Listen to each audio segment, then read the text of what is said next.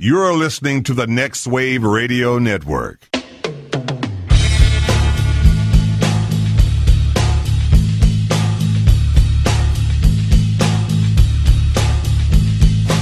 Everybody, you call it the robbery! You fucking big moan! And I'll execute every motherfucking last one of you! So I was working at Mix 1029 when humble brag. Attack of the Clones was coming out. It's not even a real station anymore. When Attack of the Clones was coming out, and they were doing this big thing where it's like, hey, do you want to hear the music from Attack of the Clones before anybody else? Yeah. We're going to be sending it down the satellite channel at this time, and you could take a listen and maybe play some snippets for your audience. Interesting. And so, like, me and a couple of other guys in production were, like, hanging out in the production room for it to come down the Just satellite. waiting. And we were listening to it, and dude, when we were like, this is fucking amazing, it's fucking Yeah? great. But it did like the I can't remember. It's like I call it the Jerry Maguire now when they put like movie clips along with the music. Oh, yes. And that's where I heard something like, you want to buy some death sticks? You don't want to sell me I death sticks. fucking hate I don't when want they to do sell that. you death sticks. No. And so, like, the whole time I'm listening to that, and I'm going, this sounds kind of lame. You know who you have to blame for that? James Cameron in Titanic. Yeah. Because when that song came out, Did Jerry Maguire come out after Titanic, or was it before? Let's see. I feel like that was I know- after. I feel like that was early 2000s. When they did I'll look it the up. Jerry Maguire song, and it was like, you take her in your Right. and That it's- fucking Bruce you know, Springsteen it's bullshit. just, I just love him, Laurel. I love him. And Yeah. you had me at hello. Shut up. Jerry Hello, Jerry. Maguire.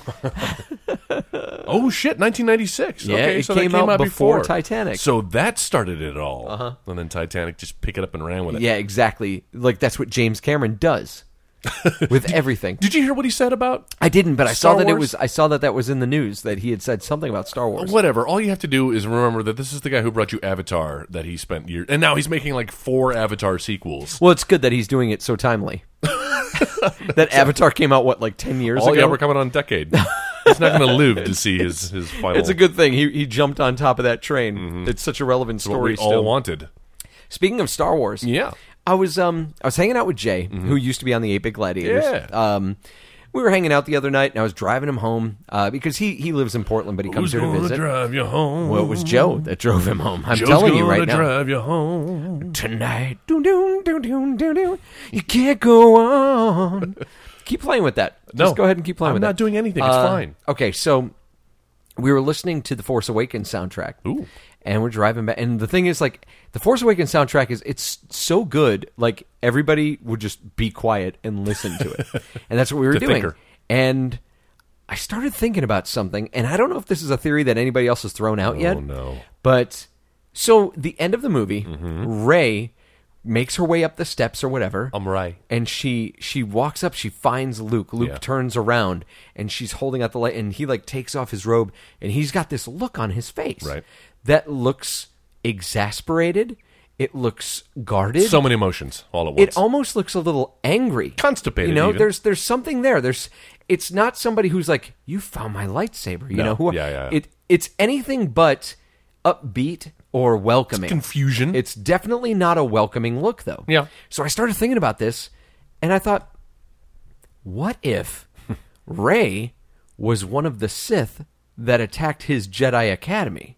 Oh, yeah? And what if he, like, was able to subdue her and then wiped her mind? Is that a thing that Jedis can do Well, in your world? well, it is kind of canon because it's something that happened in Knights of the Old Republic, the video game. Okay. So what if he subdued her, wiped her mind, and then left her stranded But- on the planet? She was a little girl. Or was she? Yes. Those are just memories. No, Maybe no, they were show memories her implanted. in her flashback. Oh. Memories, it's what she remembers. Why would he have implanted a memory of her being stranded on this Why island? not? Well, I mean, what else? Well, So that way something she a little has, happier that so wouldn't she keep has, her- So she has no family to think of or try to look up. Mm-hmm. You know, she's just all she knows is that she's been on this planet. Interesting. So what if that look he gives her when when she shows up is, oh shit, the Sith has come to finish the She's job. back to kill me. But she's handing him the lightsaber clearly. Right, and then there's the confusion. Like what? Like what's going on? But I'm thinking, like, what if she is a Sith that he like wiped her mind that, you know, all those she's so in tune with the Force. Here's the thing. Yeah. She's so in tune with the Force, And she starts getting, like, the Jedi mind tricks and stuff right off the bat. She kicks Kylo Ren's ass at the end. Yes. So what if she's Sith? Like, what if that's her deal? Like, she's a Sith that lost her memories, and now it's an even deeper struggle for her to find the light. Like, in the course of these movies, what if she realizes, like, oh shit, I was Sith, and starts to kind of slip again, and that's where Finn comes in. Oh, Finn's kind of he's her one true friend. He's That's her right. anchor. Oh, I like that. Yeah. You know, it's fun to think about theories, no matter how wrong they are. Thank you. But Joel. you know, it's all conjecture at this No point. matter how wrong, It's it fun. could be right. Sure, it could be any number of things. She could be You don't she could like- be Gozer the Gozerian. you don't like my reincarnate theory. for all we know. No, I'm not saying I don't like. It's there's no bad ideas in brainstorming, Joe. It could Thanks. go any number of ways. It's Okay. certainly not going to be that, but it could go any number of ways. You know. Dude, I certainly hope the fuck that's what happens, and I could just look at you from across the theater and be like, "Fuck you," Joel. Like, I'll just mouth it. Fuck you, Joel. I'll be deleting this podcast from existence. This never happened. He fucking called it. No. Like a year before Prove 2 it. years before the movie came out. Potter, it didn't happen. Oh man! So this is the Editing Bay on the Next Wave Radio Network. My name's Joe. Mine's Joel. This is where we come to talk about movies. Obviously, sometimes Bad they're Star bad Wars themes. movies. Sometimes they're good movies. No matter what the case may be, we'll definitely throw in some Scott Pilgrim references. Thanks, Shatner. No, what about the case may be? No, Yeah, but seriously, we will watch a movie every week and then bring it here and dissect it with each other and with you, our lovely Editing Bay listeners. And you could follow the conversation on our Facebook page. Yep. In the search function. Put in Editing Bay or The Editing Bay. Find the woman with the bleeding eyes. That's going to be us, and that's where you can talk back to us. And this week, a little serendipitous How so? to pick this film. Yeah? Because I just picked it because I'm like, fuck, I want to talk about Harley Davidson and the Marlboro Man. Mm-hmm. Little did I know that this movie opens up on Independence Day, Yes. 1996. I did notice that. Which is the future in this film because it was released in 1991. That's okay. So that's my first question. Why, if you're going to make, and it's not like there's spaceships around and we've discovered other aliens. It's not that kind of distant future, obviously. But it's enough to where they're talking about things. Oh, well, they've introduced this new mystery drug, right? It's Crystal almost like- Dream. Yeah, Crystal Dream, which sounds like a refreshing drink. Nestie's Crystal Dream. Crystal Dream. I'll take two. I believe in Crystal Dream. It's blue, 'cause too. I believe in me. You're like the Crystal Pepsi thing that Human Giant did, where he's like, "It's Crystal Pepsi. It's awesome. Look, you can see through it." You know they're bringing that back. Yeah, too. they are. I was one of the few people who actually liked. Of Crystal course you Pepsi did, back because in you're the a day. Zima fan. Because it was unique. It was the It's the Zima of colas. It was the prequel to Zima. I had no idea. I'm just not making that connection. Prezima. Prezima. Get inside the house. Hey, doing a little David Allen Greer. Yes, thank you. There you go. So no. So I think the only reason this movie was put in 1996 is because they had access to an airport. That they could film on an airport, and they're like, okay, we need to explain why they're able to escape from this bar that's getting shot up so quickly that it's right next to the airport. All right, let's just say that, like, Burbank has now got an airport. Yep. The whole city of Burbank's an airport, and that's why. Like, this club sits in the middle of Burbank, but Burbank's an international airport. Mm-hmm. Kind of like if you go to DFW Airport. It's about the size of a small city. Sure. I think that's pretty much the only reason That makes why. sense. They do spend a lot of time in this airport. It's like the film opens, climaxes, and then ends. Yeah. In that airport. In an airport or the nearby airfield. Exactly. They're Abandoned. just in that one area. Yeah. But yeah, no, this movie takes place in 1996. Also, real quick before you go on, very sloppily introduced. Like, anytime you have to use the radio With radio host, DJs? Hey, it's 4th of July, 1996. Well, and that wraps up another Independence Day. can you believe that there's this new drug that's been invented? called And Crystal? Everything that's going to be prescient. What is it? No, not prescient. to the story. To the story. Applicable. There you go. To the story, it's going to be. We're going to just give it all right here. The whole story right here. That's right. Burbank Exposition is now Radio. an airport. And we've all but killed the ozone. KEXP Exposition Radio. Nice. So yeah, no, this radio station, they set up the whole thing where it's like, 1996, happy birthday, America, Crystal Dream. And yeah, the whole thing about this is like, it's like toxic eye drops. You put it in your eyes, and you start to hallucinate, I guess. I was waiting for somebody Someone to take it! they described it so well that I was like, oh, okay, one of our heroes might get addicted to it at some point, or at least administered, and we see it through his eyes, what this drug does. Like Dread. Joe, why did they have to invent a new drug? Why couldn't it just been... It could have just been heroin. Heroin, exactly. Heroin or coke. Hey, we already have drugs that ruin people's lives and that go for millions of dollars on the black market. I don't know. I think it's some slick writer thought that he was being clever by creating a new drug. It's this new drug. It's called Crystal Dream. Well, if he's trying to be so creative, how about come up with your own names then for your characters instead of ripping off Harley Davidson and the Marlboro Man? They're all named after, and then Jose Cuervo. We have Virginia Slim, Jack Daniels. There's another one in there. Jimmy Walker. Yeah. Oh yeah. Oh yeah. They're all based on products. And the thing is, like, before the movie starts, there's this thing that's like no company has endorsed or whatever. It's like no company actually endorses this film. Yeah. They are not represented. Their products are not represented. But surely there were some conversations had, because there had to have you been. don't name your script and then build a movie with it, because they could have. Worst case scenario, those companies decide to sue. And you cannot release your film because you got fucking Ron Johnson calling... Or is it Don Johnson? Ron Johnson. Ron Paul. Swanson. Ron Swanson. You combined them all. All of those. Don Johnson calling him Harley Davidson and Marlboro Man all throughout. Yeah. Like, you can't fix that with ADR. Yeah. No, I'm pretty sure at the time when this movie came out... It was all over. Like, I'm sure Harley Davidson and, like, Marlboro, they were all over, like, endorsing this thing. This is the new thing. Big hit, and then it was a flop in the theaters. Yeah. And so they were like, no. We don't want anything to do with this. Made for $23 million and box office just over $7 million. So that's a third. That's a travesty, is what I'm saying. Now, how did you? It's a travesty for this film. Discover this film, Joe. Video. Yeah, video. I was a shown kid to you, or I was a kid. We rented episodes of Animal House. We rented. We rented it one night, and I was like, Harley Davidson and the Marlboro Man, huh? And, you know, my first redneck stepfather. There you go. That's how they got was you. like, yeah, let's check this one out. And we watched it, and this movie became kind of a staple of my childhood. I could see that. I liked it a lot. I had a buddy of mine who liked this film, too, at that age. I still like it a lot. Yeah?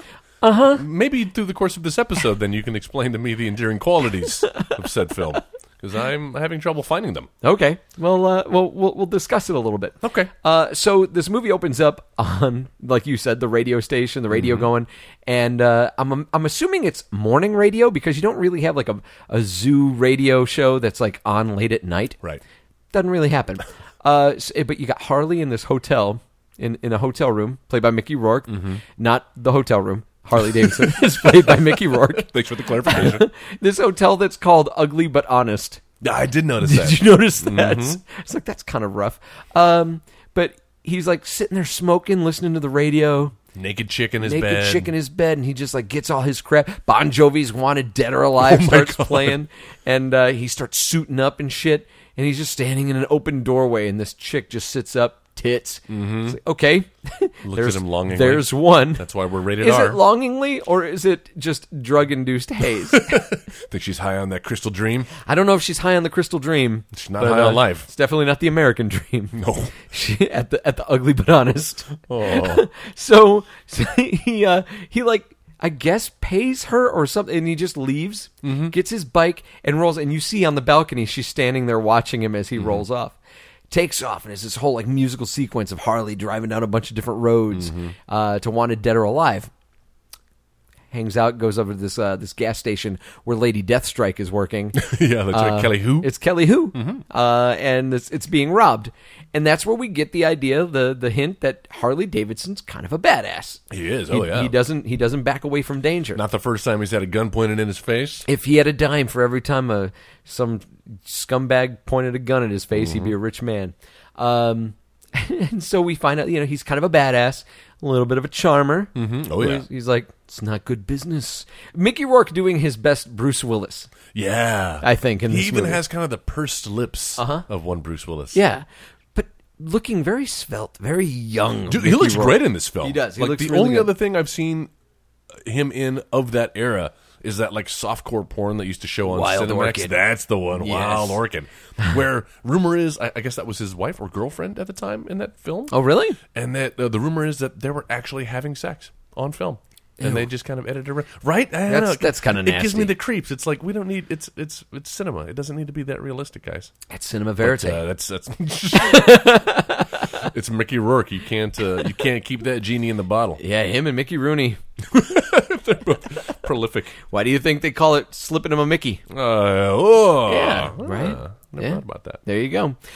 Mickey is one of those names that's both like the most masculine, and also you expect him to be wearing like a beanie hat with Mickey, a propeller you're so on fine. top. Yes, or have a or mouse ears. sound like a castrato. Yes, Eric Estrado from Chips. Oh, fucking So Harley shows up at this bar where Don Johnson, who plays the Marlboro Man, is playing pool against the Indian guy from Renegade. yes. The dude who played the badass Indian in everything in the 90s. Yeah, when you needed a large tomahawk-looking guy, Yeah. that's who you went for. Tomahawk. Well, I'm just saying, like it was very stereotypical, and all of his buddies were Indian. That's right, right. because they travel in packs, apparently. I'm saying in the world, there were no motorcycles outside, just a bunch of horses tethered up. Let's get more racist, Joel. Come on. I'm saying in this world of this film, that's what it was like. They might as well have had face paint on, and feathers. And that's where we get a taste of the kind of guy Marlboro is. He's the kind of dude that lives by a code. Both of them kind of do, but Marlboro's very vocal about the code that he lives by, which is always set forth by things that his father told him. Right. My old man used to tell me before he left this shitty world, and then a couple times, like, didn't he? and then like some kind of nugget of wisdom follows. That's told in a very simplistic, yet, in my opinion, fairly charming way. Or condescending. If Or you're the condescending. guy playing pool. I like how, Joe, how would it go over if somebody you were playing pool with just decided to give you lessons every time? Lesson number 1. That's kind of how it is. If you're getting hustled by someone playing pool, that's kind of how it goes. Kinda deserve to like have when his ass when someone's getting the table run, and when you're running the table on you, they kind of earn talking some smack. Yeah. Because they're winning. I know. Or you could be a gentleman. You could be... Do you see where they're at? They're in a fucking bar with a chick on half a motorcycle. Yeah. It's taking her top off with a bunch of fucking ugly Duck Dynasty looking dudes. Yeah, by the way, I picked a wrong movie to try to watch at work. Did you try to watch Well, this first at of all, we're 90 seconds in, and already we got the chick that Mickey Rourke is just banged on the bed. There are and then 2 minutes There later, are 3 sets of tits in this movie. and they're all within the first 5 minutes. Exactly. Yeah, they do. They get rid of they get past it. In Meet just our the first few quota minutes. early. Yeah. So Harley shows up just in the nick of time to see Marlboro get himself in a fight. Yeah. Well, Marlboro handles shit, and they end up taking off. And there's this whole bit where they're sitting on a billboard, and he's like, I like that. "It's that time again, ain't it, Licking Harley?" his wounds. And I don't know exactly what that means when Marlboro's saying, "It's that time again, ain't it?" What's that? Like, is Time this to- like Haley's Comet? Time like, to get into misadventures. what's going on? I guess that's what it means. Time to rob a bank and get and all of so- our friends killed. Well, wait a minute. Now we're jumping way ahead. So they go to this club, where all their friends hang out and work, and that's where we meet the old man, and we meet Jack Daniels. I do and like that there's like a bar. It's almost like a karaoke bar. You've got Vanessa Williams up there singing on stage. playing Lulu. Which, by the way, when I was looking at IMDb and I saw that she was like 3rd or 4th billed, I was like, oh. I started doing my recast already. I'm like, all right, well, she's obviously going to be, top 4 of this film. She has like 1 scene. She has 2. She has 2 scenes. She has 2 scenes. 3 technically, of no consequence. because she has 2 scenes within that first bar night where she's okay. singing. That's right. And then at the end of the night, after Jack and Jack and Harley get in their fight, Little ditty. she's like, "I'm ready to go. We'll be finished in just a moment, honey. Now." I'm like, wow, fuck. And which is funny because you get a reaction just like that from Don Johnson, where he's like, what the fuck? And then she shows up again when they go back to the bar after robbing the truck, and she's all, yeah. Like some really bad, Vanessa Williams singing some really bad music, really bad songs. It's definitely not Colors of the Wind. Well, you could true, but you could argue that all the music in this film is really of the era. Wanted Dead or Alive. That's the best song in this film. And then Waylon Jennings, working on a hard line. Really weird soundtrack. And then it's all kind of interspersed with an original score. Yeah. That feels like I know it was 1991, but you got to 1991 is really 1889 and a half, you know, Yeah. as far as the era. It still felt very 80s. A lot of like synth. Tim Burton Batman. Yeah, there you go. That one's a good movie, but it's still dated. You can still tell, like, That actually did come out in the 80s, though, right? 89? yeah, 89. Yeah. Thank you. So yeah, like you said, these guys end up getting. They put together this posse so they can rob a bank. Yes, and the reason that they're robbing the bank is because the old feller that they're friends with who runs the bar, straight out of an 80s sitcom. It's like, well, I can't pay the mortgage because they're building all these skyscrapers here, and the bank is squeezing me, son. That's right. And what's the name of the bank? The Great Trust Bank. No, what I love is like, so what's the story, old man? And he's straight up. In 56, right? I was like, okay, maybe we don't need to go that far. You can just straight up say, like, well, since they've started building all this stuff, industrialization, this property costs a whole lot more, and the bank wants more money for it. Yep. I just can't afford it. They're going to kick me out. Like that's like, in 56, I opened up this bar when nobody wanted to be seen on this side, and then in 66, I re-up my lease for another 40 years. Wow. And now there's this whole thing. So they have this, they concoct a plan to rob the bank to get the money to pay the bank. Yeah. Also, well, already it's half baked because these guys clearly don't have $2.6 million or whatever the number was. Yeah. Like in the back pocket. They don't even have any way they can borrow it from. So, No. assuming their plan goes undeterred, like what's the game plan? You're just going to walk up to the, hey, by the way, with a case look of what money. I won at the casino over the weekend. I've got this. It happens to be the exact amount that you're looking for. Oh, you happen to have been robbed of that amount? Well, it wasn't us. Yeah. Anyway, here you go. No hard feelings. And that's my note is, so wait, they plan on stealing money from the same bank that wants it from the old man. So what would they think if the old guy walks in with their money? Of course. Yeah. Oh, okay. Well, we just had $2.6 million go missing, and it was this sequence of bills. No, sir, unrelated. Let's check, but the sequence of the bills match. No way there could be a correlation there. Bring out Alec Baldwin's fat brother in his garbage bag Oh, suit. Fat Baldwin. What the hell? Yes, they're all wearing black tarps for some reason. You can practically see the duct tape on them. Yeah. I know it's meant to look emboding. Emboding? Foreboding? I think imposing. Imposing. Is what you're There we go. Oh, I invented a new word. Emboding. Hashtag emboding, everybody. I gotta stop drinking during these podcasts, man. Joel creates stupid words. Trumrulescent. Trumbrelay. That's my favorite. It's my favorite catapult / dessert. My tremboulet. But yeah, the minute he showed up in that thing, and then I was like, are we in the Matrix now all of a sudden? We've got these black trench coat looking guys who are carrying Uzis. Are you saying that the Matrix stole this look from I Harley think Davidson, this movie the Marlboro Man? wishes that the Matrix stole I anything think this from movie did inspire a couple of things, not the least of which, the ending of the first Kick-Ass. Where fucking Kick-Ass shows up in his jetpack and shoots up the office from the outside window. No, if anything, that's also from the first Matrix. Remember, they got Morpheus tied up, and then So the Trinity first shows Matrix up. took that from Harley Davidson, the Marlboro Oh, Man. he's starting to make a case now. Maybe the Wachowski brothers / sisters, whatever they are now, Are big fans of Yeah. Harley Davidson, the Marlboro Man. interesting. Well, I'm glad they were able to approve. I think the argument could be made that this entire movie takes place in the Matrix. That it's just Don Johnson and Mickey Rourke are sitting in their little jeez. like feeding pods or whatever, I wish and they believe that they're Harley Davidson and the Marlboro Man. I wish Joey Pants would have unplugged me in the middle of this thing. Made it That go doesn't down. sound good. I don't want to remember nothing. Unplug me, Joey Pants. Nothing. Do you?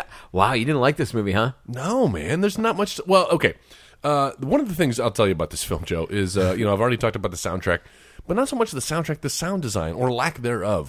There's a saying about film that it's 40% visual and 60% audio. The filmmakers would have been wise to heed that advice, that saying, because there are scenes here that are supposed to be tense action scenes, or at least some dramatic scene where characters are learning something about each other, and it just falls. It feels like an unfinished film in places. Yeah. And I don't know who to blame on You that. weren't except you for- weren't gripped with Don Johnson's like, I don't know what I want, Hold on, but I know what I don't want. I don't know what I want, but I know what I don't want. That's his line. I love it. I don't know what I want. I'm going to use that in But I daily know what I life. don't want. I'm going to use that in the drive-thru of McDonald's next time. I don't want what we had to go away without you knowing that you're one of the best parts of my life. Maybe the best part. And it plays out like it did just now, under complete silence. The dialogue between Chelsea Field, who we remember from He-Man, Tila, the Masters of the Universe movie. That's right. The chemistry between Don Johnson and Chelsea Field is pretty horrid. Like it's pretty non-existent. What's the opposite of palpable? Impalpable. Yeah, there you go. Palpatine. Emperor Impalpable. So they have another scene where they're talking to each other. It's right after they've banged. Oh yeah. After Don Johnson he's borrowed Harley's bike. And he drives up to a cop and like wheelies a fucking heavy ass Harley Davidson. Flips off the cop and just goes on this dangerous fucking chase. Cop flips on the lights. Across California. Yeah, the it is PCH. pretty dangerous. Yeah, they get in this chase, and then he stops, and the cop, stops. She's like, "All right, stop. You're under arrest." Gun pointed at him. Yep. And then starts like frisking him, and then puts her hands on his fucking butt, and he's ass. Like, he's like, "Hey, I'm just trying to blow off some steam." Not on his ass. She goes up and like to the balls. Yep. And she's like, "All right, cowboy, let's blow off some steam." Cut to clothes on the ground. That's right. And pants on the ground. And an unshirted Don Johnson laying in bed. bed. The thing is, though, he's laying in bed and he looks fucking confused as shit. He looks like Jeff Goldblum in Jurassic Park. His shirt is like open, it's half propped up.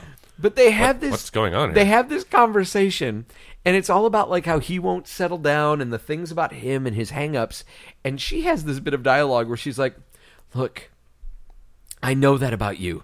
I've accepted it, even loved it, but I don't have to like it." What? What the fuck does that mean? That's obviously dialogue written by a dude who doesn't know how women talk. Oh my god, yeah. She's gone past like into love, but she skipped like. and then realized she didn't like it. No, yeah. But she loves it. How do you... Also, the fact that she already has, like, she's engaged. She's like, "I'm getting married next month," or whatever it is. Yes. She's like, "Robert, I'm getting married." She's the only one that refers to him as a name.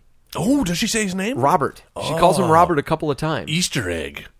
And then I think at the very end, if you listen carefully, at the rodeo when he's getting ready to ride the bull, they actually say his name. Oh, his full name. Interesting. Robert Dean something. Robert Dean Anderson. Stanton. I think it's Robert Dean Anderson is what they say. Oh, Mr. Anderson. Mr. Anderson. See, there we go. Bam. Another Matrix thing coming in. This movie's The Matrix. Yeah, well, poor Tila. I don't think her marriage is going to make it. If her idea of a strong marriage is having motorcycle foreplay with Don Johnson. I love when Don Johnson goes to the door, like after he gets back from jumping off the train, and he knocks on the door, and the other dude opens. The man. He's like, "Hey, what do you want? Virginia here?" "Yeah."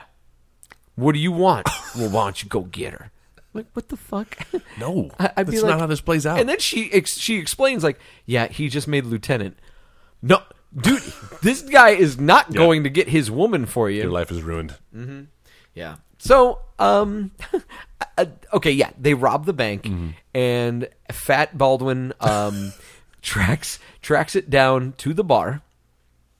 Well, first off, they find out, like, they robbed the bank, and instead of getting money, they have the fucking Crystal Dream. Got a bunch of Crystal Dream. But yeah, they rob the fucking truck, and the fucking security guards have a big red button on the dashboard of their truck that says alarm.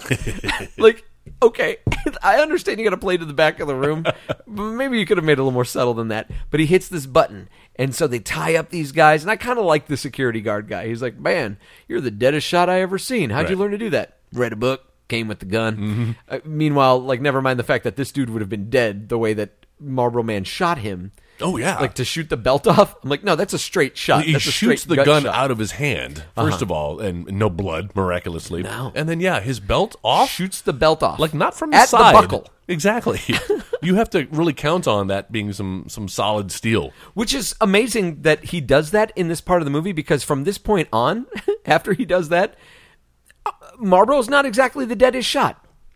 They even say, like, later in the movie, they're like, "These guys are covered in Kevlar, we got to aim for their heads." And he's having a hell of a time trying to hit them. That's true. That is true. So these dudes show up. Fat Baldwin and his posse show up in this car and just form a line and just start shooting. With their AKs. And the fucking security guards aren't dead. Like they don't. Thank you. They, I know. they don't get killed in They're the crossfire. in the middle of the truck, the guard truck, and these guys have formed a line. I also like how Jump in line. what's their fat friend? Is his name Daniel Baldwin? No. Their fat Jack from Daniels, the bar. played by Big John Studd, That's Jack. WWE legend. Oh, is he? Oh, well, no wonder his acting was so bad. He was a wrestler. There we go. Now it's all coming together. That makes sense. But I love how his big game plan, and it works out flawlessly, is to ride a motorcycle As fast as he as can. fast as he can. He's like 240. Flips the gas tank open, right? And then Slides, does a very ungraceful like slide where he probably took more damage than the bike itself. yeah. Doesn't look like that bike's going to go very far. He's a wrestler. Continues to careen towards the line of Fat Baldwin and his henchmen. While the gas is spilling out. Exactly. And then who's the one who lights? He does.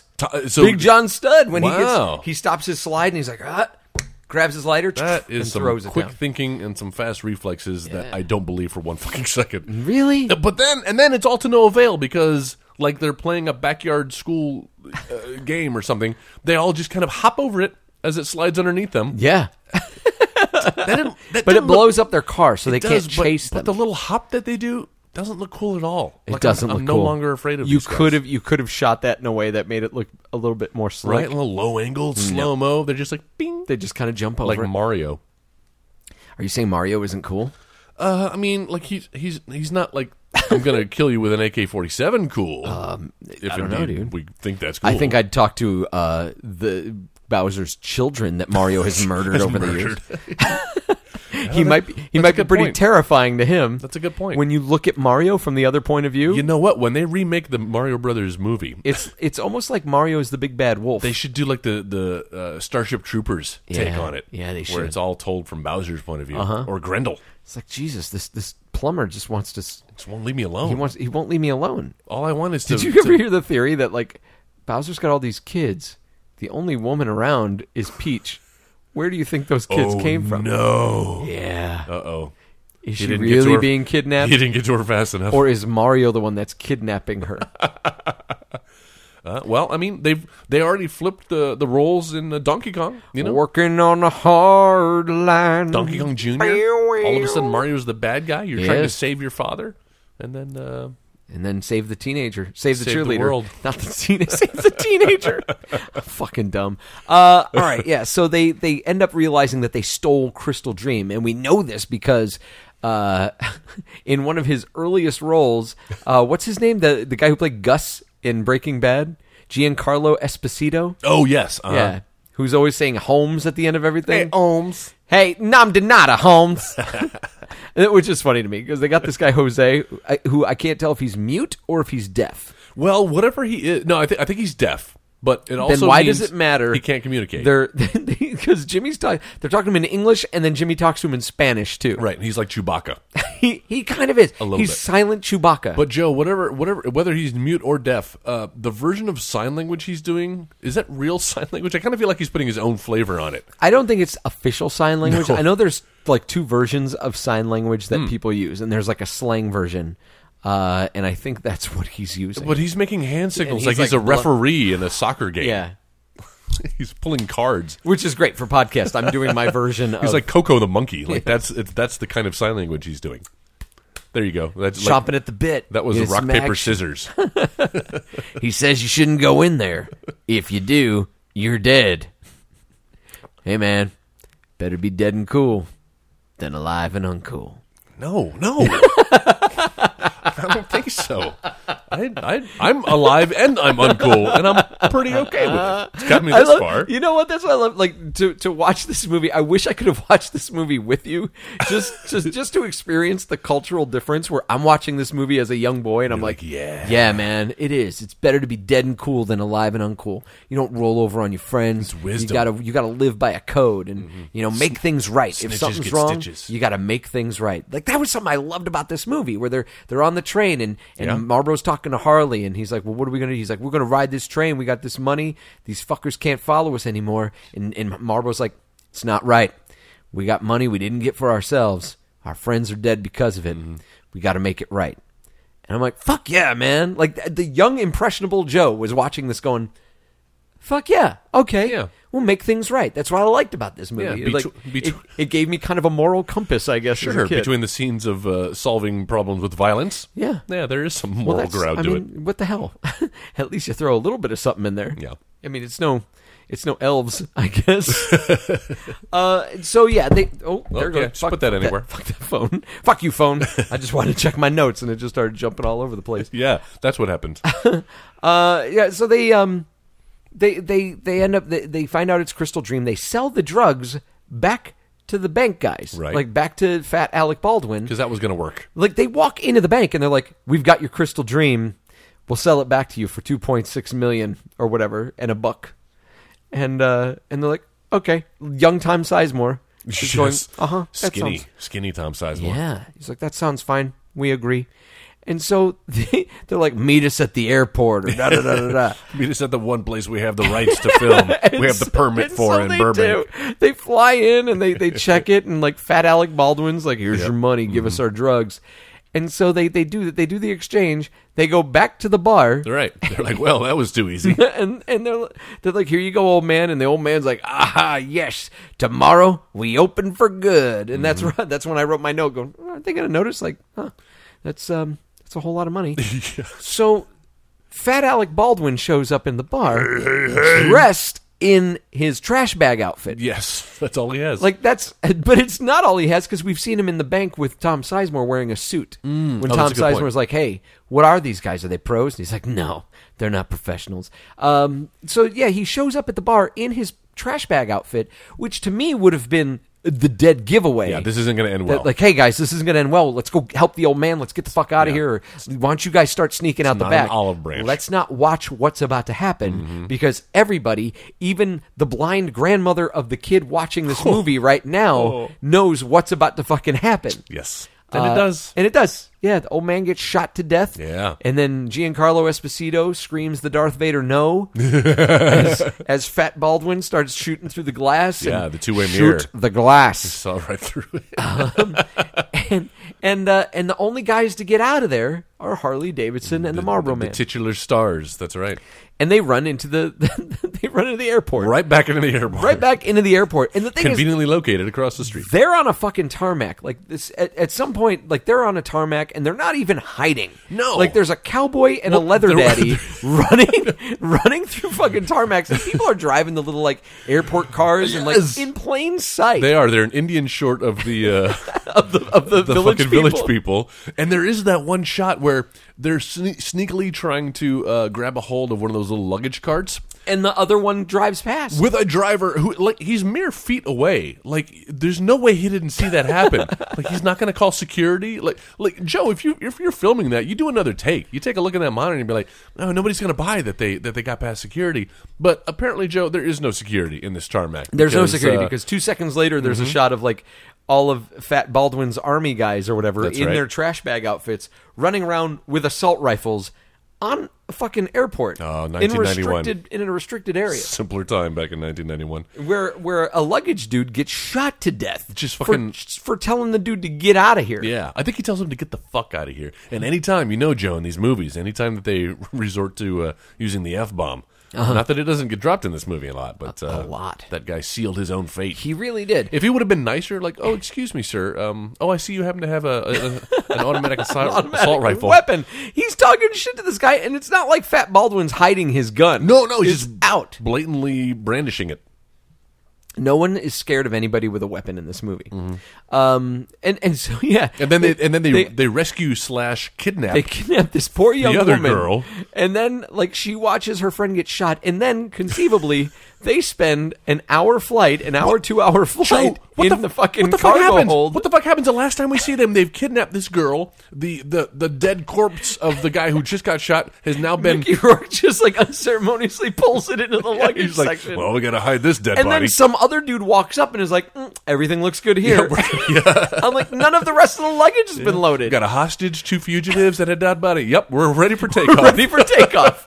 I want to see that flight. Like, I would love to. I know. Because To they see the fade to camera black, rolling on that. and the next thing we see, they're walking down the Las Vegas Strip, just the two of them. With no chick. No, like, at what point did they have to like kill her and hide her body? Like, was there a conversation had? Be like, no, this is all a misunderstanding. We're actually the good guys. Please don't tell your officers. And here's some money for a one-way ticket back to wherever the fuck we just came from. No, Joel, I don't know. She is missing, though. And that's when I thought, when I first watched it, I'm like, oh, okay, now they're going to have some, like, plucky female sidekick She'll running show around up with later, them. right? No. Dude, that's what I thought was going to happen with fucking Virginia Slims. Virginia That Slims? They're friends with a cop. Why is So she I there? thought- the only police officer we see in this entire film, by the way. We never see good point. cops ever again in this movie. That's a good point. We live in a world without cops. Could have used a few on the tarmac there. Yeah, they could have. So they end up in Vegas, and they check into a fucking hotel. We find out that Harley lost his cherry to a fat chick named Annie in a hotel room just like this in Mesquite. Represent Mesquite. Yeah. Well, he references Mesquite a couple of times in this movie where he's like, I was fixing up some bikes in a little shithole outside of Dallas. Like, whoever wrote this must have had some kind of, like, problem with Mesquite. Probably grew up in Mesquite. Yeah. Much like Zombieland in Garland, Texas. Garland, Texas. They're just taking shot pots at that city. Yeah, or both Hamlet deserve it. 2 in Tucson. Oh, that's right. Yeah. Maybe not as well deserved as Mesquite. So they get they have like the obligatory our two heroes kind of like have a falling out that lasts about 10 seconds. Yeah, exactly. And Marlboro Man finds out that Fat Baldwin and his crew have tracked them to Vegas wearing their trash can outfits. Why, though? What are they trying to get from them at They're this trying point? to get the money. The money back, They right? want the money back, and they want to kill the witnesses. Yeah, all right. These Guess that makes guys sense. watched him kill this fucking old man. I don't know why it matters, though, because there's no police in this. You would think, like, Don Johnson actually is on the phone with Virginia. Right. He's on the phone with her, and is like, I'm drunk. I'm in Vegas. Like, you'd think one of the first things he'd say is, Virginia, they killed him. They killed them all. They killed Johnny. They killed Jack. They killed the old man. They killed Jose. Wait a minute, Robert. Quiet down. Wait. Calm down. What happened? Who killed him? The guys from Great Trust Bank. Okay, calm down. I'm going to look into this. Like, we could have solved it with that. One Like of the them fact looks like that Alec Baldwin. one of them looks like Alec Baldwin, but fatter. At least in this time. Yeah, at least in This day and 1991. age. Alec Baldwin, 1991. I mean, he's very- 1996. He's very svelte. Even in 96, he was still pretty good looking. He was the Shadow. Yeah, it's coming soon to an Editing Bay But there's episode. a much fatter Alec Baldwin. Maybe not as fat as 30 Rock. That's No, going to happen in no. a few years. You from don't now. know what I'm talking about now. 'Cause I'm talking about the future. Not this future, of course. It's another future. It's an alternate future. Still same piercing blue eyes, though. We're gonna have Raspy voice. There might not be Crystal Dream. Sounds like a stripper name, too. Crystal Dream? That's right. Sure. I bet it is. Stage 4. Crystal Dream. Stage 4. So though while they're in Vegas though, that does lead to one of my favorite sequences in the movie. Okay. And it's when they get tracked to the hotel and they run, but they go upstairs onto the roof of the hotel. Right. And they hide behind this like tin like this ventilation the shaft. most undestructible Apparently you can't shoot indestructible. through it. AC duct unit. But Harley looks over the side and he sees there's a pool on the ground. They're on the side where the pool is, and he's like, "We should jump for it." And like Marlboro walks over real quick, looks back, and then like does this little like waddle back. Yep. And he's like, "Are you out of your fucking mind?" And they have this like back and forth about, "I'm gonna jump." Go do it. It's kind of fun. I'd rather get smashed than shot, not me. And so he's like, "Fuck it." And Harley punches Marlboro out. He's like, "I owe you that." They had a little fight. I fucking hate you. What does he keep saying to him? I hate you. I hate you, Harley. Yeah. I fucking hate you for making me do this. That's what it is. And so they jump off the fucking side of this hotel into a pool. But I really love the exchange. I love the exchange between the two of them that led to that moment. They escape. They're on a fucking train. This is a movie where everything happens to our protagonist. Everything that could possibly happen. The only thing they didn't do is like get on a boat that ends up sinking that they have to fucking escape from. That's a good point. Because this is basically the Phantom Menace in as much as it is the movie about and then this happened, Yep. and then this happened, and then this happened. It doesn't make really that much sense for these two to be like globetrotting the way they are across just such a short span of space What did you think about the chemistry between the two actors? I thought they had a really nice chemistry. I thought so too. I thought they did. I There's that enjoyed scene it. you mentioned before, and then like you said earlier on, they kind of seem like they have kind of instant chemistry. Yeah. There are a couple dudes you feel like you might want to hang out with, except don't bring your girlfriend around either of them. Obviously, There are a couple dudes that you think you might want to hang out with, but even more so, it felt like they were like that. Don Johnson and Mickey Rourke genuinely enjoyed working on this movie with each other. I don't know if that's the case though. You don't think so? Mickey Rourke apparently got really depressed after this. This was right before his boxing career. Yeah. And I guess wore off film for a while, but he was really embarrassed and depressed during the making of this film. He did it for the money. So his heart, I don't know. knowing that his heart wasn't in it, you don't see that on the screen. I think there's a few times where he gives a fairly decent performance. I would agree. Yeah, where when they're in the hotel room and he tells him, he's like, "Hey, Yeah. Marlboro, why don't you stop complaining? You're starting to sound like Jimmy." And Marlboro punches him out, and he's like, "He's dead, you Jimmy's heartless dead. son of a bitch." Yeah. And they have like that bit. He's like, "No, they're gone. Fucking tag on toe dead." And then, Mickey Rourke comes back, and he's like, "Hey, I've got to live with that. I got to live with what happened, and I know it's my fault. But right now, if we're going to survive, we need to pull it the fuck together."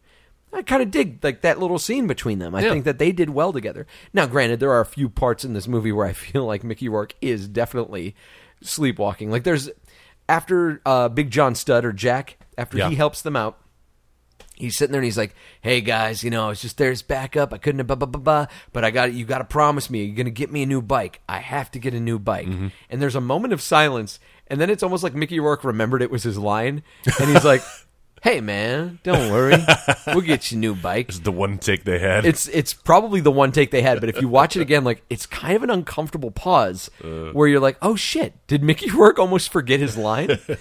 And so like from the story, they end up hopping on the train, and that's what we were talking about earlier, where Marlboro's like, "We got to make this right. We can't just keep running. We got to make this right." And he jumps off the train. Harley he doesn't want to go, and so Marlboro has his touching scene with Virginia. Harley shows up, and they're like, "Fuck it, we're going to get this." They have a little talk about the boots, about Marlboro's boots he keeps taping up. He finally reveals that that's something that his father gave him, and they're like, "Fuck it, let's do this thing. If this is it, let's do this thing." They had a tracking device on them. They like they reapply it or whatever, and that's when Fat Baldwin is able to track them back down at the airport, and that leads to our final. Oh, what a stand-up. surprise! At the airport again. They're at the airport. It's the exact same fucking airport. Well, it's home turf, home field. I almost said home tier because I had no idea. I shouldn't drink either. And so yeah, gunfight. They realize they gotta shoot them in the heads. Harley can't shoot worth a shit. No. In fact, one of my favorite lines in this movie, Harley tries to shoot Marlboro's bike at the beginning. Marlboro looks at me and goes, yeah. "Jesus Christ, Harley. If you were shooting for shit, you wouldn't even get a whiff." Oh. And so we do. We find out that Harley's really fucking bad, and he shows them this fucking gun. He's like, "It's a Ruger converted 454. It's a gun I learned on." Or Marlboro says, Right. "That's too much gun for you. It's a gun I learned on." Nobody learned with a converted 454. I did. That explains it. I thought you were talking about the line where he says, "Just squeeze the trigger, don't yank it. It's not your dick." Wow. Yeah, I like this movie a lot. I feel like I should be embarrassed that I like it as much Yeah, as you I should do. be a little bit, because it's no. Listen, this is obviously you discovered this right at a tender young age, and this posed for entertainment back then. It's not bad. It feels a little made for TV. There's a couple of shots where they're jumping over something in slow mo, and I'm like, "Yep, that's straight out of primetime television." Yeah. It's not bad. It's just like, what is this? This is a movie that didn't need to be made. Like, why? Who sits down and greenlights this? Because it's like there's not great action going on, right? This was the 90s though, man. Yeah. This was the early 90s when we were getting our Steven Seagal. Yes. We had our Jean-Claude Van Damme. Oh, yeah. Like all the action movies in that time. But both of those made guys no sense. Both of those guys that you just named were actual like athletes outside of Right. cinema. But the people that I'm naming, like Don Johnson, super popular still, riding that Miami Vice popularity. True. Mickey Rourke was, I think, nominated for an Oscar for Angel Heart. Oh, that's right. Yeah. Yeah, that and was after so that. you've got these guys that are still, these guys are in their prime. Their names. Their names, but they didn't draw. They did not draw, and it's a shame Yeah. to me because I feel like this is a fun movie. But I completely agree with you. There's not really a story going on here. Like nobody has changed. No one Right. changes from the beginning to the end. There's nobody who's like, okay, Marlboro's a different guy now. There's not Or even really, Harley's like- kind of a different guy. Marlboro's still the same guy. It's just now he's gone back to being a rodeo cowboy. And really, the only goal that they're reaching towards at that point is just like revenge. Like, you're not going to bring your dead friends back. You're not going to bring the bar back. You've already got the money.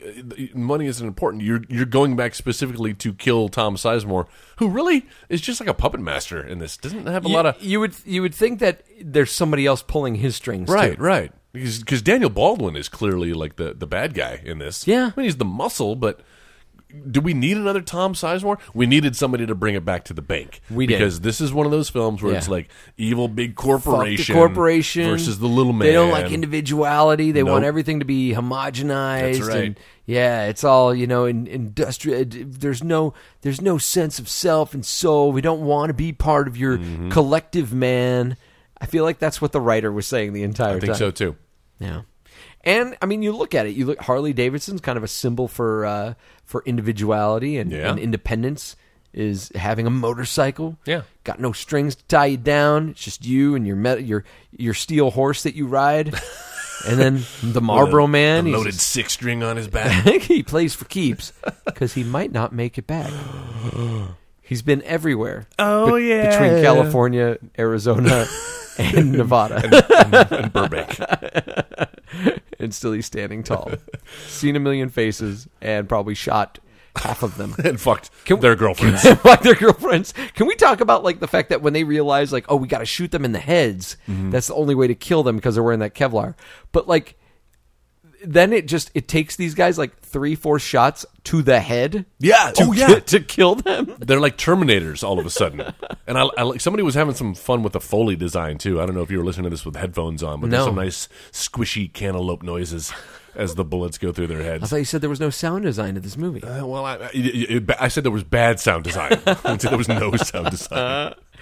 Oh man. Okay, so do you have any notes? I tried to like kind of go through the story on this thing because I was excited No. that I was able to rewatch a movie. That's the way to before do we it. recorded That's again. the way to do it. There's not a lot of no. This is you're right. The audience for this is between the ages of 13 and 16, maybe, and Yeah. not much more because it's weird because there's like a lot of cursing and violence, so it's almost like too much for youngins. Yeah, But then oh no, it's nothing totally else lives too up much. to There's that. tits all over this movie. So I know. you're not taking kids to see this movie, But it's too dumb for adults and not maybe not for soft the time enough for though. kids. Like there is definitely an audience for this because I mean, take My First Stepfather into account. It's got a following. Like It doesn't. that is the dude you're aiming these movies at. You were not the first person who has recommended that this film be on our podcast.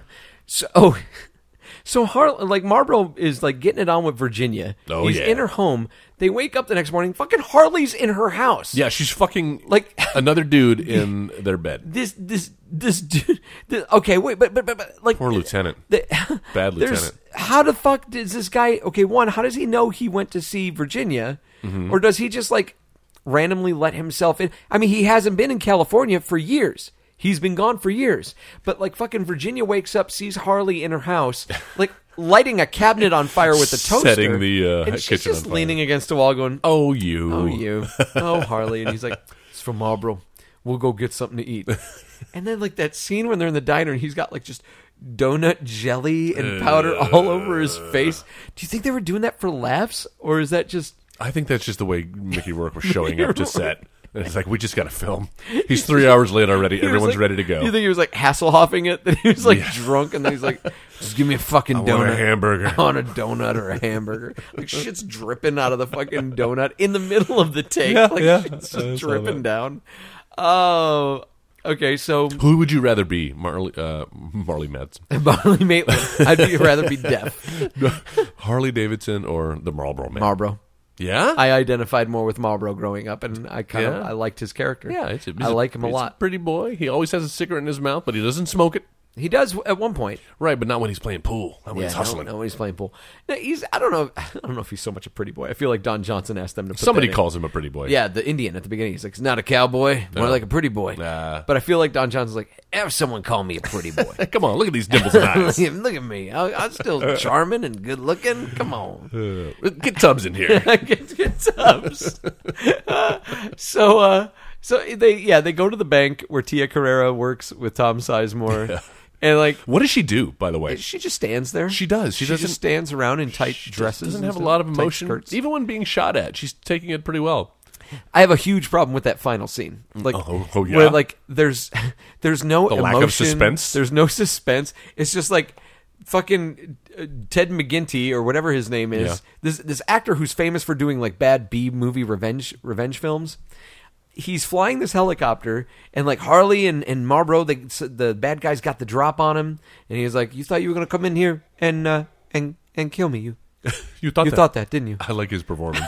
He's got some good stuff. He's trying to do Walken. I feel like he's trying to do Christopher Interesting. Walken. Well, he's taken it into his older adult life too. Yeah. He still kind of has those mannerisms. And so like Harley and Marlboro have to drop their guns, and suddenly Ted McGinty just shows up in his helicopter, and he's like, like it's so like there's nothing exciting about what's about to happen. He's just like, hey. They have a conversation.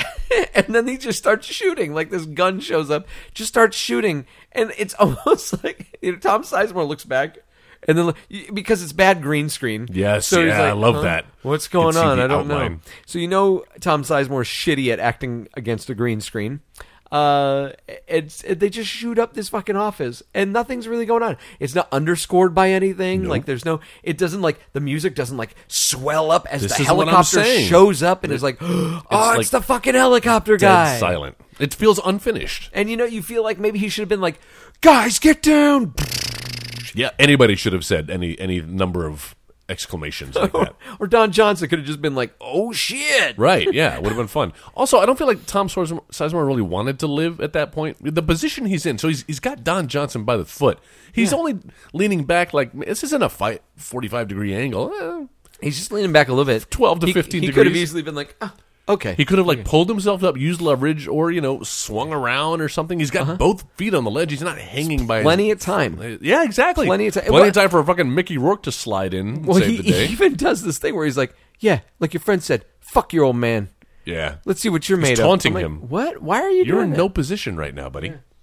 But he does. All said, And they get in a weird fist fight, and then Marlboro kicks him with a foot or tries to kick him with a foot, but Tom Sizemore catches it. But Marlboro's boots are fucked up. He's been That's taping right. up the entire time. This fucking MacGuffin, the Chekhov's gun in this movie is a boot.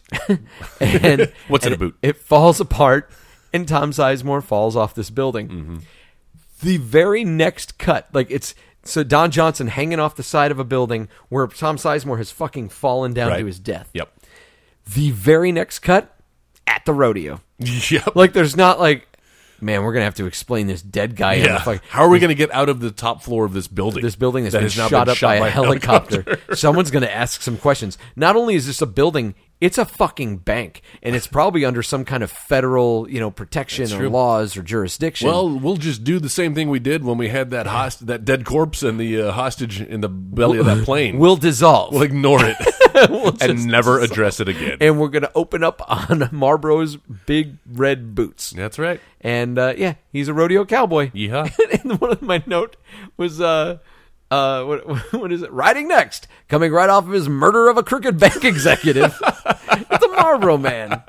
And then, of course, the Harley Davidson gets on his bike and has time to bang one more straight chick well, he's on the way out of town. He drives up and he picks up the chick with the highest waisted fucking jeans. She's fucking wearing mom jeans.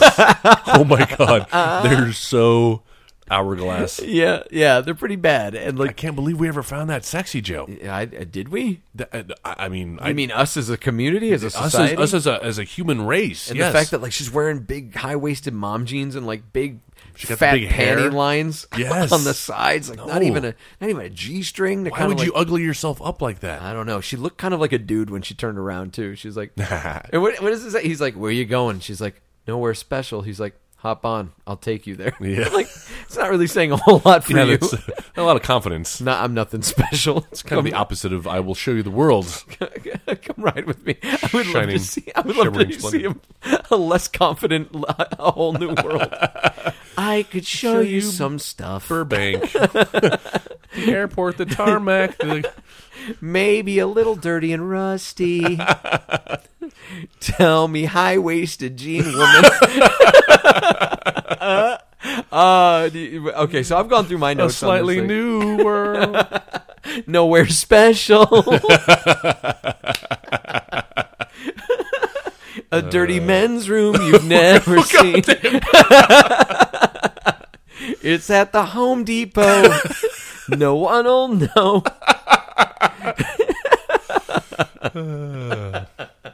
What do you have? Do you have anything else? Oh my god! No, I know, I do not. You don't? No, I'm underwhelmed. All right, by so this movie. So I see the faults that this movie has. Okay. I see this movie for the problems that it possesses. It's good.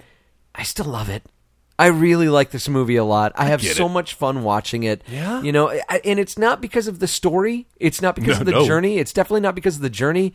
It's moments. It's character moments. It's stuff that, like, the movie could be the worst movie in the world.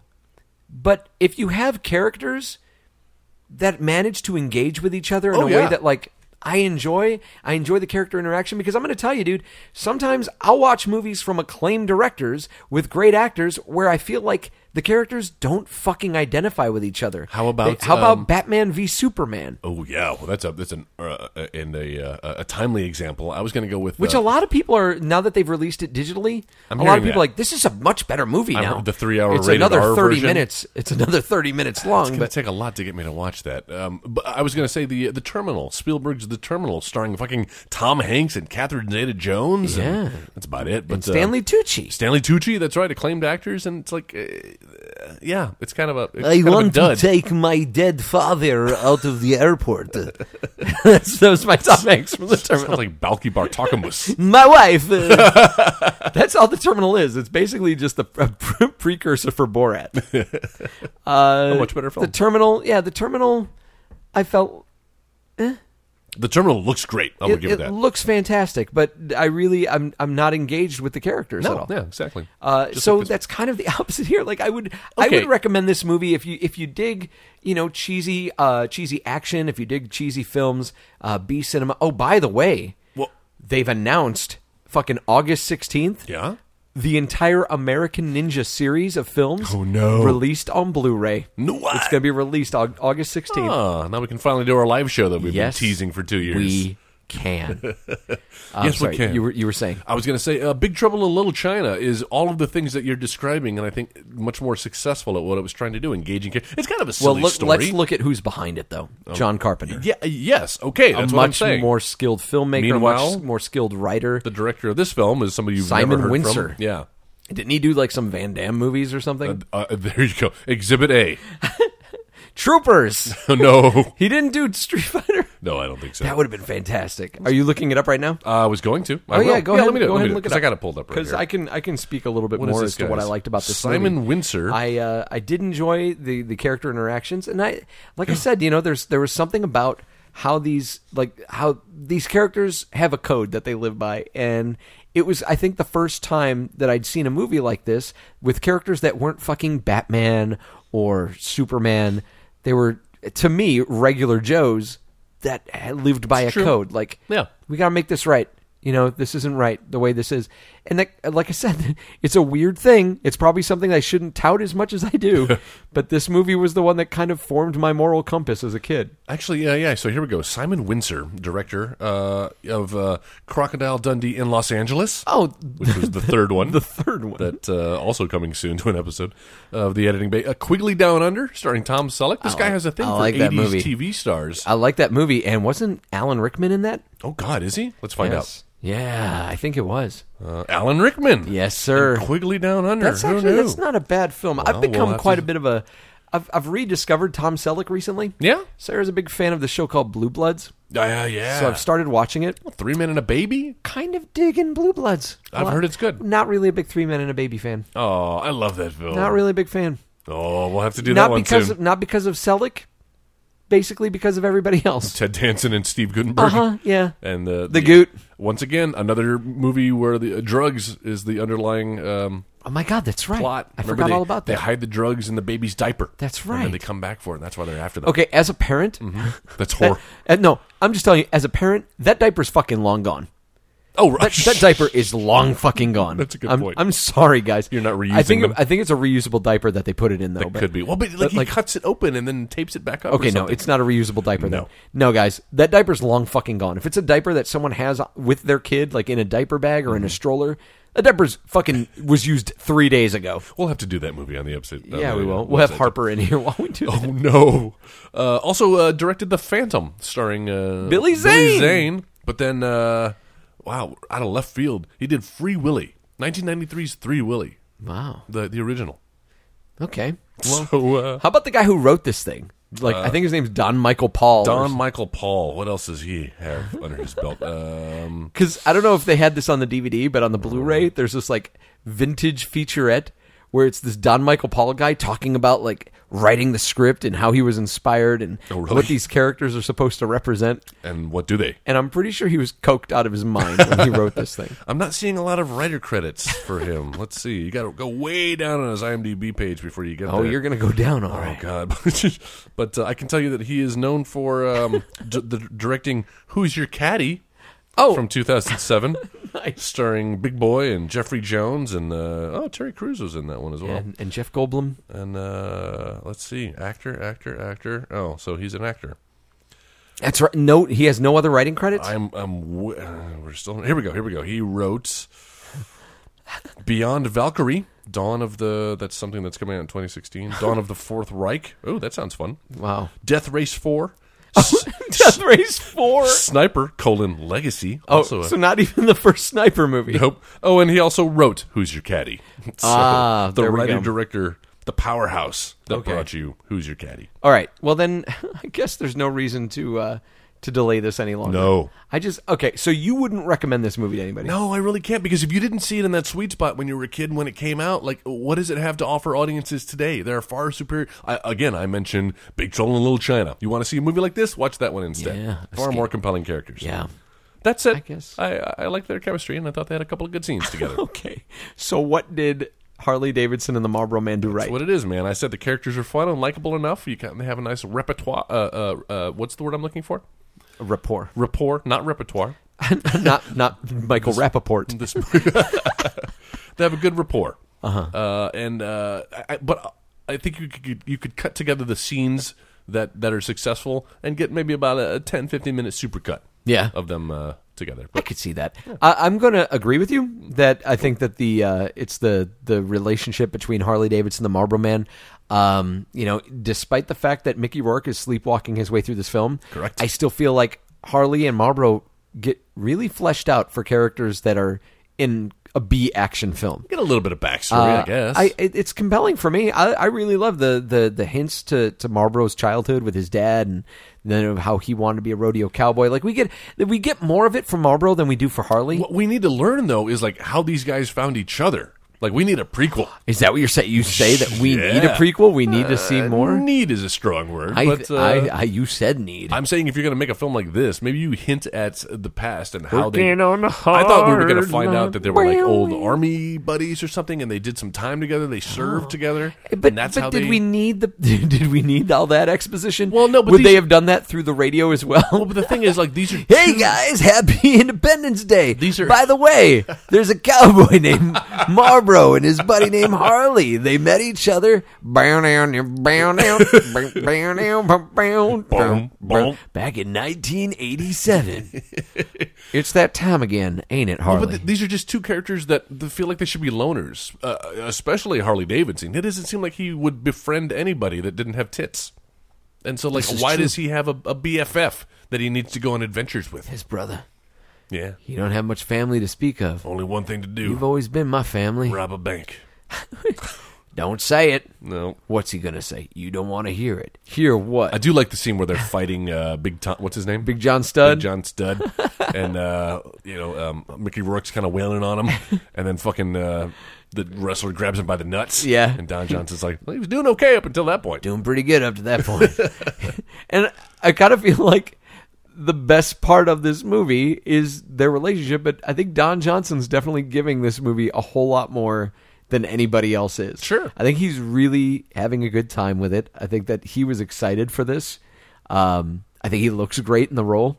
Yeah, that cowboy hat, It's that scruff. It's a shame it didn't do better. What did Harley Davidson and the Marlboro Man do wrong? I said it before, but for me, it's still that sound design. There's something like if you're gonna do an action film like this, you can't underestimate the power of the dark side. No, of a good score, of some tension. Like you said, it doesn't even you don't need fucking John Williams in here, but there's got to be something to make those scenes build. There's got to be an ebb and a flow, and everything is very flatlined, especially in that third act. I mean, fuck, Hans Zimmer was able to like create tension in Inception with just bwong. Yeah, man.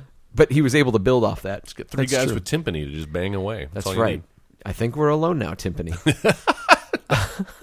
All right, so what I think Harley Davidson, the Marlboro Man, did wrong, I think that there are so many things that can go wrong in a film, but I can pretty much forgive them all as long as you've got a strong climax. Yeah. And this movie does not have that. True. It doesn't. You've got this shootout in the airfield, and it's pretty funny the way that it ends up where he's like, shoot him, Harley. And he shoots the gun and shoots Marlboro. In the other arm. It's pretty fucking funny. Yeah. But that's, you can't end a movie like this on funny, and that's why they go to the bank and they take out Chance Wilder. Is that his name? Yeah. Did they ever say that character's name in the movie? Yeah. Chance Wilder. Chance Wilder. So here's the fucking thing, though. Like, you have to have a conflict. You have to have a great climax in that bank. That should have been an amazing climax. There should have been, like, those two guys show up and there's a shootout with Harley and the Marlboro Man. And the way this movie does play out, and it pays homage to Butch Cassidy and the Sundance Kid a couple of times. They jump into that pool. Okay, this is pretty cool. And then where he puts the hat on afterwards, and it's all like, yeah. But if you give it something like that, a little bit more, you care for the movie enough to give it a stellar climax. I can forgive almost anything if your climax fucking rocks my balls off. All right. And it doesn't. No. And that's one of the biggest offenses. It is the biggest offense of this movie, in my opinion, that they don't give it enough care. And you have this horrible fucking helicopter sequence with no score, nothing that leads up to it, nothing that rushes in. Should have been this shootout, and they're gunned down, and it's like, oh, I guess this is it, Harley. And then, bam, helicopter shows up. And then they're like, oh, fuck, let's get, bam, bam. They get this. And then there's that final fist fight. And you know what? Make Chance Wilder a fucking, like, martial artist. Like, something we didn't realize about him. Because he's too easy. That's he why just takes he's the with hits. Tia Carrera. And he's like, what, you thought she was my assistant? She's my fucking sensei, motherfuckers. And then, like, bam, bam, bam, bam, bam. And kind of turn into something like that. Man, that's fun. Yeah. As much as I hate Lethal Weapon 3, that final fight or Lethal Weapon 4, that final fight with Jet Li, it's pretty fucking neat. Yeah. And I was able to forgive a lot of the shortcomings of that movie because of that fight. And it's also like the main villain, or at least the one that the audience identifies as the main villain, we've already killed him in the previous scene. Like the Daniel Baldwin character is way more of a threat. He's the one that's been chasing them, like Jason fucking Voorhees, the entire goddamn time. Still not sure how he was able to track him down. It's that coin. I get it, but still, like he flies to Vegas and is able to able to find him on the Vegas Strip. Fine. Because he's Fat Baldwin. He sniffed him out. Hi. All right. Mickey Rourke still reeks of donuts. That's what it is. Right? It's following that scent. If we were to remake Harley Davidson and the Marlboro Man today, how would we do it? Well, I have recast 5. I didn't go too deep into this one because half of those characters get killed in the second act. I did 12. Oh, you did? I've got like 12 people. Well, do you want to go through yours and I'll just sprinkle in mine? I'll let you go first. Yeah? All right. Well, let's start with Tom Sizemore because even though he is the main villain, he gets the least amount of screen time, I think, of these. Tom Sizemore. How about Vince Vaughn in this role? Okay. Has Vince Vaughn ever played a bad guy aside from that Psycho remake? Yeah, it was a movie called Domestic Disturbance with John Travolta. Oh yeah, where he plays the evil stepfather. I kind of like him when he's like fast talking, sleazy Vince Vaughn. Yeah, wasn't he kind of a bad guy in the second Wedding season Crashers? of True Detective? Was he the bad guy? I never saw it. Oh, you haven't seen True Detective? Nope, I haven't seen the first. First season's fucking amazing. Well, you've enticed me with Alexandra Daddario's presence there. Oh yeah, there's quite a presence. Presents. Tits. That's how you spell presence. Mams. Vince Vaughn. Mams. I'm going to play a game of mammery. How about Virginia Slim? She is the brunette who's cheating on her Madsen. on her on her soon-to-be husband with the Marlboro Man. How about Colby? Wait, who was Chance Wilder again? Vince Vaughn. Oh, Vince Vaughn. Okay. Cute. Virginia Slims is Colby Smulders. Oh, nice. I love her. Yeah, I think she'd do well there. Ride a motorcycle. Finally, we have Daniel Baldwin. The Matrix is Daniel Baldwin. How about, you know this guy's name, Jeffrey Dean Morgan? Yeah. He's now Negan on Walking Dead and from The Watchmen. He's John Winchester from Supernatural. And also Bruce Wayne's father. And he was also in the movie The Losers. If you've ever seen the movie The Losers. I have not. It's really good Who's stuff. in that? What is that? Chris Evans is in it. Okay. Idris Elba. Oh. Yeah, it's a fun movie. It's based on a DC comic, one of my favorites. In fact, I I know love what that you're talking comic about. so much, I have an original panel from the book Yeah. that was drawn by Jock. Interesting. Yeah. Jacques? Jock. Oh. Just Jock. Oh, okay. Really? Yeah. Who is that person? He's an artist. He's a comic book All right, artist. I've lost interest. Finally, the Marlboro Man. Marlboro Man and Harley Davidson, or Harley Davidson and the Marlboro Man, I should say. Yeah. Tom Hardy and Bradley Cooper, respectively. Nice. Tom Hardy is Harley Davidson and Marlboro Man, Bradley Cooper. How about that? He's already kind of scruffy. Put a cowboy hat on. I almost went Bradley Cooper for that. Oh, yeah? Yeah. Well, I had to Google it. Have they ever been in a film together? I bet they would have great chemistry, those guys. Tom Hardy and Bradley Cooper. I don't think so. I don't think they have. No, well, there you go. Well, this will be it in our remake. Yeah. Or prequel. Man. We find out how they met. Did you see fucking In George Nam. Miller? They released the fucking black and chrome edition of Mad Max Fury Road in Germany. What the? I know, right? Why? What the fuck? Wait, he's not even German. No, he's not. He's Australian. But they released it in fucking Germany. I want that here. And like everybody's making that joke. They're like, just turn the color off on your TV. I'm like, it's not the fucking same thing. Man. No, people. You're not going to get the same resolution. Interesting. Yeah. I have been wanting to revisit that film again, and that might be the way to do So it. fucking good. Black and white. All right. So all who's of this, directing? directed by Michael Bay. Michael Bay. You know, bringing back his Bad Boys style of directing. No, that's good. That's Knows good. action. All right, here I go. Here I go again. On my own. Tom, the pilot Oh, God. of the went deep. helicopter. I feel like you want to nod because in this movie they did a nod to B action films. Yep. With McGinty. I think it's Ted McGinty, or maybe I'm thinking Ted You're C. thinking McGinley. of Ted McGinley. Okay, it's something McGinty, and he was in a whole bunch of these like bad revenge films, and so I figured let's throw an action star of today, a little bit older action star, Jason Statham as Tom the pilot. Nice. Chance Wilder is going to be played by Shia LaBeouf. Oh. Yeah. Oh, A interesting. little weaselly and Yeah. shitty. All tatted up and messy with his beard. That's like? right. Yeah. Or clean yeah. cut. No, Wall all Street. messy. Shia LaBeouf. Fuck that, man. All right. Messy. Do it. Just do it. In fact, it's not even going to be Shia LaBeouf. Oh, my God. We're just going to use that footage of him over and over In again front of the and green just screen. cut it in with all these other people. That's awesome. And it would probably still work. Yeah, I think so. Don't think about it. Do it. Do it. Alexander, the Fat Baldwin role, Right. played by Colin Farrell. Ooh, that's a good role. I was thinking about him, after our episode talking about Fright Night, and I was like, you know what? I think he'd be fun in this role as well. Kind of like Bullseye from Daredevil. But a little bit more calm, collected. The old man Right. is going to be played by Carl Weathers. Lulu, the Vanessa Williams role, played by Rosario Dawson. Oh, okay. I like that. No, she can sing. That's right. Yeah, that's right. Rent. So now we've got the crew, Jose Cuervo. That's right. Played by Michael Pena, who you might remember from Ant-Man. Yeah, he's great in that. Plays his buddy. I love that Jimmy Walker, played by Nick Cannon. Yep. We got Jack Daniels, played by another wrestler here, Dwayne The Rock Johnson. Of course. Oh, that'd be great. Virginia Slim's going to be played by Elizabeth Banks. Ooh, interesting. So now we've got our titular characters, Yes. Harley Davidson and the Marlboro Man. Harley Davidson, played by Ryan Reynolds. The Marlboro Man, played by who else? All right. Matthew McConaughey. Damn it, I almost went that route, but I thought he might be a little old, and I somehow knew you were going to do Ryan Reynolds. Also, I also recast him last week, I think. Directed by Deadpool's Tim Miller. Hey, there you go. Oh, dude, great idea.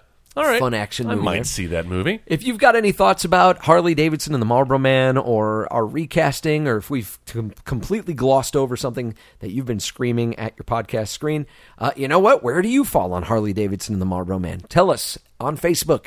Put in the editing bay in the search bar. Look for that picture of the woman with the bleeding eyes. That's us, and that's where you can talk back to us. If you've got any suggestions for movies that you'd like us to watch in the future and then talk about here on the podcast, you can also send your suggestions there. We've also got a website, right, Joel? Sure do. It is editingbay.com. You can go there, bookmark it if you will. And anytime you ever need to know anything about Editing Bay, where do I go? Go to the website, editingbay.com. We've got a link to our Facebook page. We also have a link to our Twitter handle, which is @theeditingbay, so please follow us there.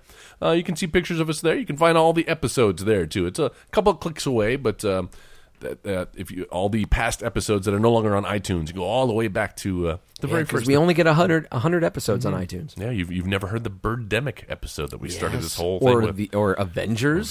Yeah, I would say start with that one. Probably start with the. Well, that's kind of what we did, isn't it? Yeah. Oh, yeah. That was a beta episode, wasn't it? That's right. Somehow got out in the wild. What's funny is what was one of our other first episodes we did? Fuck, I was just talking to Sarah about this. Street Fighter. No, the crossover episode. It was like our third episode that we did, and I can't remember what it was anymore. Okay. Never mind. We'll skip this. Cut that out, Jeff. Is that? Oh, did you Twitter and all that? Oh yeah, Twitter. Editingbay.com. @theeditingbay. Follow us. Right. And I guess we still have our contest going on because we are not yet at 100 followers. But whoever the 100th follower is on our Twitter handle, you'll get this nice Captain America Winter Soldier. The safe word is winter. Winter Soldier. Why are you saying it like that? Saying what way? Why saying that? Why are you talking weird? I will. Forget it. I will. All right, guys. If you get us on your Apple device, click on your podcasting app. Go there. Go to the search function. Put in Next Wave Radio, and look for the Editing Bay. Go ahead and tap on that. Give us a 5-star rating and a review. That would be awesome. Would appreciate that. That helps us kind of, I know we talk about it all the time. We'd love to get sponsors. What we also need to get sponsors is someone dedicated to doing something like that. That would be kind of awesome. Throw this podcast at people and go, hey, look, there's this many people who are listening, this much of a rating and all these reviews. So obviously people are listening to them. Why don't you put a little money? We'll make some ads and run them during the show. The best way that we could do that, though, is to show people. Go, hey, look, this is what we've got. Help us out. And then when you're done with that, you could check out the other shows that we're on the Next Wave Radio Network. Still on iTunes. I suck because I've been so busy. I still haven't been able to talk with Danny and Matthew to see if they want to continue and we can put together a schedule for MVP. Mm-hmm. That's the Most Valuable Podcast where Matthew and Danny talk about sports and sports entertainment. And I really miss that podcast. Like that was one of the few podcasts that I really took the time to listen to. And I miss it. I miss the new material. Someone else that I miss, Jeff Earnshaw. He and Sam, they did a show called My Comic Life. You could still check out the archives of that. That's the one I miss. On iTunes. That's a good show, too. Mm-hmm. And obviously, our show, The Editing Bay. All right. If you don't have an Apple device, just really quick go through this. You can also find us in the iTunes library. If you have an Android, get that Podcast Addict or the Podcast Republic apps. That lets you search the iTunes library. What are we doing next week? Man, I'm torn. I'm gonna need your help here because the new Ghostbusters film is coming out this or next week at that Friday, and that seems the obvious choice to do. I mentioned I'd revisited Ghostbusters a couple of weeks ago. Yeah, that one. There's some things we could talk about, but the much maligned Ghostbusters 2, obviously a contender for an Editing Bay episode. Breathe. We've threatened to do that several times before. Breathe. But breathe. I believe in magic. We both did the echo. But, Joe, those seem a little obvious. And here's a movie that always comes up as far as does it hold up? And that's kind of what my Ishtar. No. It's what I use to measure what would make a good episode. Does it hold up? Sometimes we have fond memories of movies such as like Harley Davidson, the Marlboro Man, and then we revisit them or see them for the first time and realize they're not as good, or we're romanticizing it a little bit in our youth. And this is one that I've often thought about because it's been a good 15 years or so, Joe, since I've revisited The Goonies. Holy shit! The Goonies, who recently had a big milestone, right? A big anniversary. Yeah. Wasn't it 30th anniversary or so? 30th anniversary of the Goonies. Everyone's all grown up. They come out the same year as Ghostbusters? You might be right. You may be right. No. I may be jelly. No. I don't know the words to half these songs. But anyways, I I figured it's about time, Joe. It's about time to dust off the old Goonies. They've been threatening to do a sequel. I'm sure. Threatening. Speaking of Sean Astin, did you send Levi that picture? Yeah, you know what? It's any day now. It'll be there in the mail. No, I'm sorry, man. I've been out of town. He was in Austin, but I swear I haven't. I was. How was your 4th of July, by the way? It was good. Good. It was good. We brought the baby out to Deep Ellum, and then had dinner. That's where babies belong. We did dinner at the Angry Dog. I love that place. My sister introduced me to the Angry Dog when I was in high school. It's fantastic. And she was like, "This is where we go. You know, we go here after we go to the club. We get an Angry Dog." And I fucking loved it. And ever since then, like when I go down there, I try to stop by the Angry Dog whenever I can. Every year, they're always awarded like best burger, best dog, best chili fries in Dallas. Yeah, and so worse. Sarah had never been, and so we took some pictures of like Harper there for the first time, and apparently Angry Dog liked it on Facebook. Like they liked the pictures. I don't think you're. Oh, I was going to say I don't think it's special. They probably like all the photos that are tagged let there. me feel like I'm special. All right, Joe. I wish I was special. You're a beautiful, unique snowflake. I know. You're not your fucking khakis. Will you keep going now, talking about your fucking Goonies movie? Goonies next week on the editing bay. That's it. Old-fashioned superstition. Be there or be square. Do you remember the music video? That Cyndi Lauper music with video all the with all the wrestlers? Mm-hmm. I do. Someday we'll find it. I always wondered why that guy had rubber bands in his beard. Wrestling connection. I did not understand. Yeah. Captain Lou Albano. That's the guy who was Super Mario in the Super Mario Brothers Super Show. Mario. It's the Super Mario Brothers Super Show. Do the Mario. Swing your arms from side to side. I'm going to go kill these children. Do the Mario. All right, guys. We're going to go ahead and wrap this up. Jeff, thank you so much. Thanks, guys. Joel, always a pleasure. Thank you, Joe. And we'll catch you guys next week for the Goonies. Thank you. Running around, robbing banks, all whacked on the Scooby Snacks. You've been listening to the Next Wave Radio Network. That's fucking gold.